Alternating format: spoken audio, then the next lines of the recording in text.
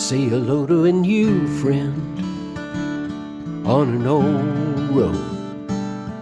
Take a 2-lane trip of memories into mysteries unknown. Come along for the ride. Jim Hinckley's America. Jim Hinckley's America.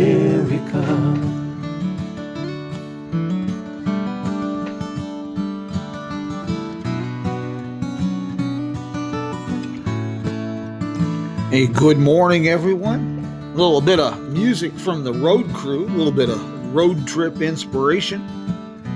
Rather fitting for this morning's program. We're going to be talking with Joe of High's Roadside. I have become enamored with his Facebook page some time back. This is quite a treat this morning for me. How are you doing this morning, sir? Jim, I'm doing great. Hope you are. You know, every day's good. Some are just better than others. Yeah, yes, sir, indeed. And I want to thank you for allowing me to attend, extending an invitation. It's a great thrill for me, too. And I just love your ballad that plays before the show. Yeah, that's my good friends Joe and Woody and the boys down there out of Tennessee. They have a great little band, Road Crew 66. And my gosh, they're good boys. It sounds like you have a little bit of a accent. What part of the country are you from there? Jim, I am from North Carolina. I live in Durham, North Carolina. Born and raised here. Well, I thought that sounded familiar. I was actually born and raised down in Morehead City, North Carolina. And I am very familiar with that area, too. My family has I have some relatives that have had vacation homes down there, and my mom has been from down there. My granddad was a pastor at a church down in Salter Path, right down from Atlantic Beach. Boy, I tell you, this old world gets smaller every day, doesn't it? It really does. It really does. Hey, what can you tell us? I've been a fan of High's Roadside on Facebook for a long time. How long have you been doing this? Jim, we started really doing some extended travel back in 2010, and we started vacationing down in Florida. And we still like to go to Florida at least once a year for like a week at a time. And, you know, we've been doing this since 2010, and we still haven't come close to seeing the whole state. So, you know, it's really, really, really, we try to cut it up into sections where we can, you know, see new things and everything. But as far as doing the website, I started in June of 2017. Just on a Saturday, I just decided, you know, I'm going to set up a Facebook page and see what kind of response that I get. And the readership has kind of grown from there. It's really a fun event for my family. We enjoy going and going to like historic locations. For me, it's just largely a love of driving and travel and history, and I like writing and photography anyway, so it kind of gives me an outlet for that creative part. I like to think I'm at least a little bit good at it. Well, you're definitely good at sharing the adventure and inspiring road trips. I just really like, for me personally, I'm always fascinated with obscure and off the beaten path places. I've never been a Disneyland person. And I just find some of the things you come up with fascinating. For example, recently you were doing some, mentioned Chicken in the Rough up in Port Huron. Yes, sir. And I found that really interesting because I had been writing about and reading about Chicken in the Rough. And I remember that as a kid, we had one here in Kingman that had a couple of different locations.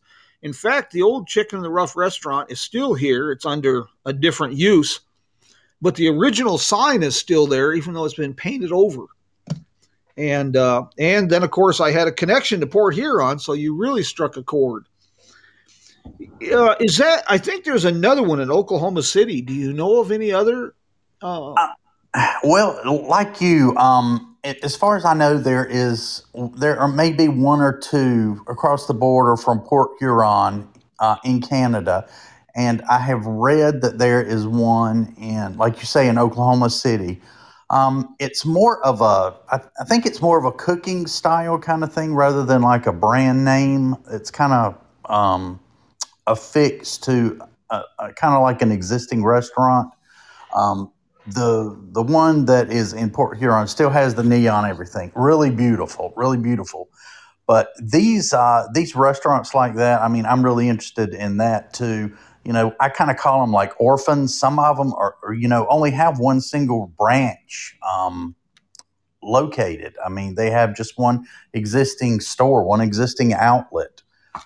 There is one down in South Carolina, Yogi Bear fried chicken that is the last in the country. So, if we're out on the road, I'll go and try and, search those places out. It's really a fun, just an event, dining experience, and we just enjoy that. it's funny. I avoid when I travel unless starvation is imminent. I avoid fast food chain restaurants, but I will seek out these old surviving chain restaurants, like like Chicken in the Rough, Yogi Bear Chicken. There's one down in Miami, Oklahoma, Wayland's Cuckoo Burger, Okay. and it's the last. And it was a small regional chain. At one time, they had, I believe, 10 restaurants, and it's the last of its kind. And those are the kind of places that I really like to go and check out. Anything like that, anything different. People are really interested in it, and it makes great blogging material. I just like the back road stuff. Another place, I like food. Anybody who's seen me knows that I love pie, cobbler, good food. Indeed, sir. And there's another one down in Clanton, Oklahoma. That's really a special place. Or excuse me, Veneta, Oklahoma. It's Clanton's Cafe. It's one family owned, been there since about 1927, and a great little restaurant. They, I, I, I keep a guidebook. I have an old 1958 version of Duncan Hines' Adventures in Eating. And Yes. sometimes we can go and still find existing restaurants based from 1958. They're still on the list. I've eaten at several good restaurants just based upon the information in that old guidebook. I know that you're a fan of old guidebooks, and uh, it's really a good source of information that's still relevant. I find that that's another way to dig up some interesting dining choices. Another thing that I really like is your passion, which comes across, by the way, in everything you do, but your passion for these obscure and odd little museums, these little regional and local museums. Do you have a favorite? Do you have one that really? I mean, there's so many you've come across and shared, but do you have one that really tickled your fancy? Well, I tell you, this last year we've kind of been doing a lot of traveling to some small towns, and I've kind of been uh, beating the bush, kind of looking for different locations and stuff, different museums. Um, Went into this one in Asheville, Ohio, and it was called Ohio Small Town Museum, and they have a local author whose name right now eludes me, but he has kind of come in and based all the displays on articles in his book. So when you go and you are looking at one of the displays, you not only have the documentation there inside the museum, but you have a little sign saying turn to page 23 in this book. And you'll get the entire story, longer version, but it's really detailed. And I like the way that a local author documented that along with the museum. And they have the first the oldest working traffic light there. And that was really a neat sight to see. It was like a Buck Rogers kind of device that hung for decades outside. They had like a life preserver from the USS Maine, and just all kinds of different artifacts that connect back somehow with the community. And you really learn a lot about small towns and communities on a local level by visiting these places. And I like to post, take the photos and post stuff, and not do an exhaustive post, but just enough so that people would be interested and maybe drive over, and if they're local, and are included on their road trip itinerary. I like places like that. There's a great favorite of mine is Harold Warp's Pioneer Village out in Mendon, Nebraska on US 6 is a pretty fascinating museum. My last trip, I have a special connection. It's a story for another day, but I have a special connection to Jackson, Michigan. And on my last trip there, I was speaking at a museum fundraiser, and I learned about a little museum outside a small town about 15 miles away, Spring Arbor. And the short version of a long story is in the first decades of the 20th century, Jackson was an industrial powerhouse. There were over 24 automobile manufacturing companies there. David Buick started in Jackson, Spartan automobile horns, Spartan radios. They pioneered television. In 1938, they were manufacturing television receivers. Wow. And this gentleman in Spring Arbor has a little private museum that he gladly opens for groups, for schools, for visitors. And he has collected anything and everything associated with Jackson's industrial heritage. And he has 16 cars representing 16 of the 24 plus manufacturers in Jackson, and an extensive collection of gasoline pumps that were manufactured there, radios, early televisions. Really fascinating little museum. And I love stuff like that. I mean, I will plan a trip. I do a lot of kind of like reconnaissance, as I would describe it, over the weekend. I'll take off a couple hour drive away from home just to check something out like that. It's always a great experience, and you never can tell just what you're going to find. It's just great. You mentioned when we were talking, corresponding on this, some of the odd discoveries, and it really piqued my interest. A campaign button from George Washington's inauguration found on the battlefield of Gettysburg. Pennsylvania has the neatest history museum. The guy is just a major collector. And even though it's not that huge as far as square feet, it is just cram-packed with artifacts related to the battle and the local history. And somewhere along the line, somebody picked up off the battlefield a George Washington inauguration button from 1789. And that's one of the little mysteries that, it just boggles your mind. How did that get there? Was somebody wearing it, during maybe as a tribute to better times or something, some veteran? It's just one of these amazing things that is found, and it's always has a story behind it. It always makes you wonder. Oh, there's a surprise. I don't know if you're familiar with it's almost a ghost town, bordering on a ghost town on Route 66 in the Texas Panhandle of McLean, Texas. They have it's an old factory. They used to be a brazier factory, and that gave the town the unofficial name as the Uplift Capital of America. And the old factory is now a barbed wire museum. I never thought I would find fascinating a museum of barbed wire. I was intrigued. Artwork, the history of barbed wire. But what made it really fascinating was there was a connection to the sinking of the Titanic. Really? The fellow who donated the land, a rancher, he was British, He donated land for the town site. He died on the Titanic.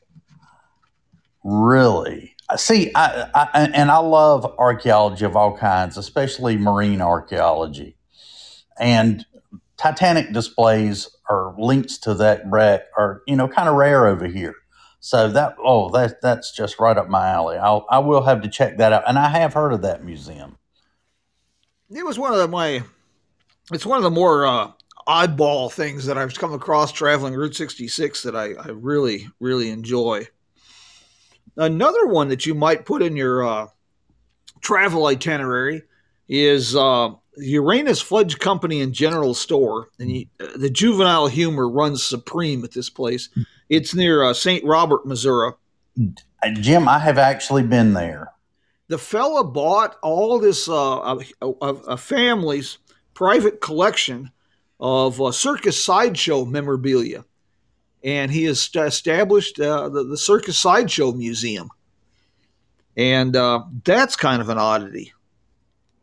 Is that near the location in St. Roberts? Yeah, it's just the location right outside of St. Robert. Okay, got it down. That's another one that you might really enjoy. Well, I hope you keep up the good work because sharing and inspiring these adventures is it's priceless. And the silver lining on this COVID thing is I'm seeing more and more Americans rediscovering the joy and the fun of just an old-fashioned road trip, getting off the interstate, discovering these little places, these little towns, and these obscure museums and historic sites. It's the things I remember as a kid. Well, Jim, I certainly agree. We have stopped. We bought a camper several years ago, and we've pretty much been just RVing around, doing stops at like KOAs and other campgrounds. And it's just amazing. I mean, it seems like more and more people are hitting the road, and it's always a great time to discuss things around the campground, and meet new people and everything. And it's kind of good for us, I guess, as a nation to kind of turn inward a little bit and see exactly what is available at a local level. And so many of these smaller communities have stories to tell, and it's just really great to get out there and be able to share that. And I certainly appreciate your invitation today to be on with you. It's a great honor for me, sir. It's been a pleasure for me too, sharing the local story. And I'll kind of wrap this up for you. I won't tie you up too long, but I've been really privileged the last few months. I'm helping Kingman Main Street here in Kingman, Arizona. We're developing a self-guided, narrated historic district walking tour using kiosks with historic photos and a QR code linked to a website page that'll have an extended audio narration of the site. And I've lived in Kingman off and on since 1966. This is my adopted hometown. Okay. And it's been so exciting and fun and frustrating, maddening to unravel some of these stories. And my pa always said it's better to fill your head with useless knowledge than no knowledge at all. Yes, sir. And one of the more obscure things I found was we have a jail. It's the old territorial jail. It's used for storage now. It's on the courthouse grounds. And I was quite surprised. This was built 09 and 1910. It was built by a company called the Pauley Jail Company. And imagine my surprise to find that they're still in business. They've been in business since 1856. Wow. And it's still operated by the original family. One of those things that might come up on Jeopardy sometime. Well, certainly an undiscovered story. I mean, that you can use on the walkabout or the tour. Yes. Joe, hey, thank you so very much this morning. And I hope our paths cross. I'd sure like to have a cup of coffee or hoist a beer or two and share some. Yes, sir. We're actually going to be in the Kingman area next year, so I will look you up, sir. Oh, we'll have some fun. Oh, yes, sir. I'm looking forward to it, Jim. Thanks a lot. Love Joe, your show. take care, sir. Bye-bye. Thank you, too. Bye-bye.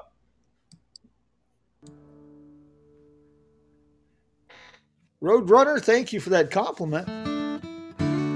Nolan, good morning.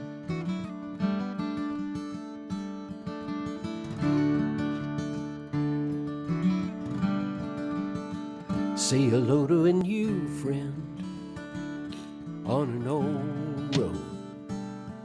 Take a 2-lane trip of memories into mysteries unknown. Come along for the ride. Jim Hinckley's America. Jim Hinckley's America.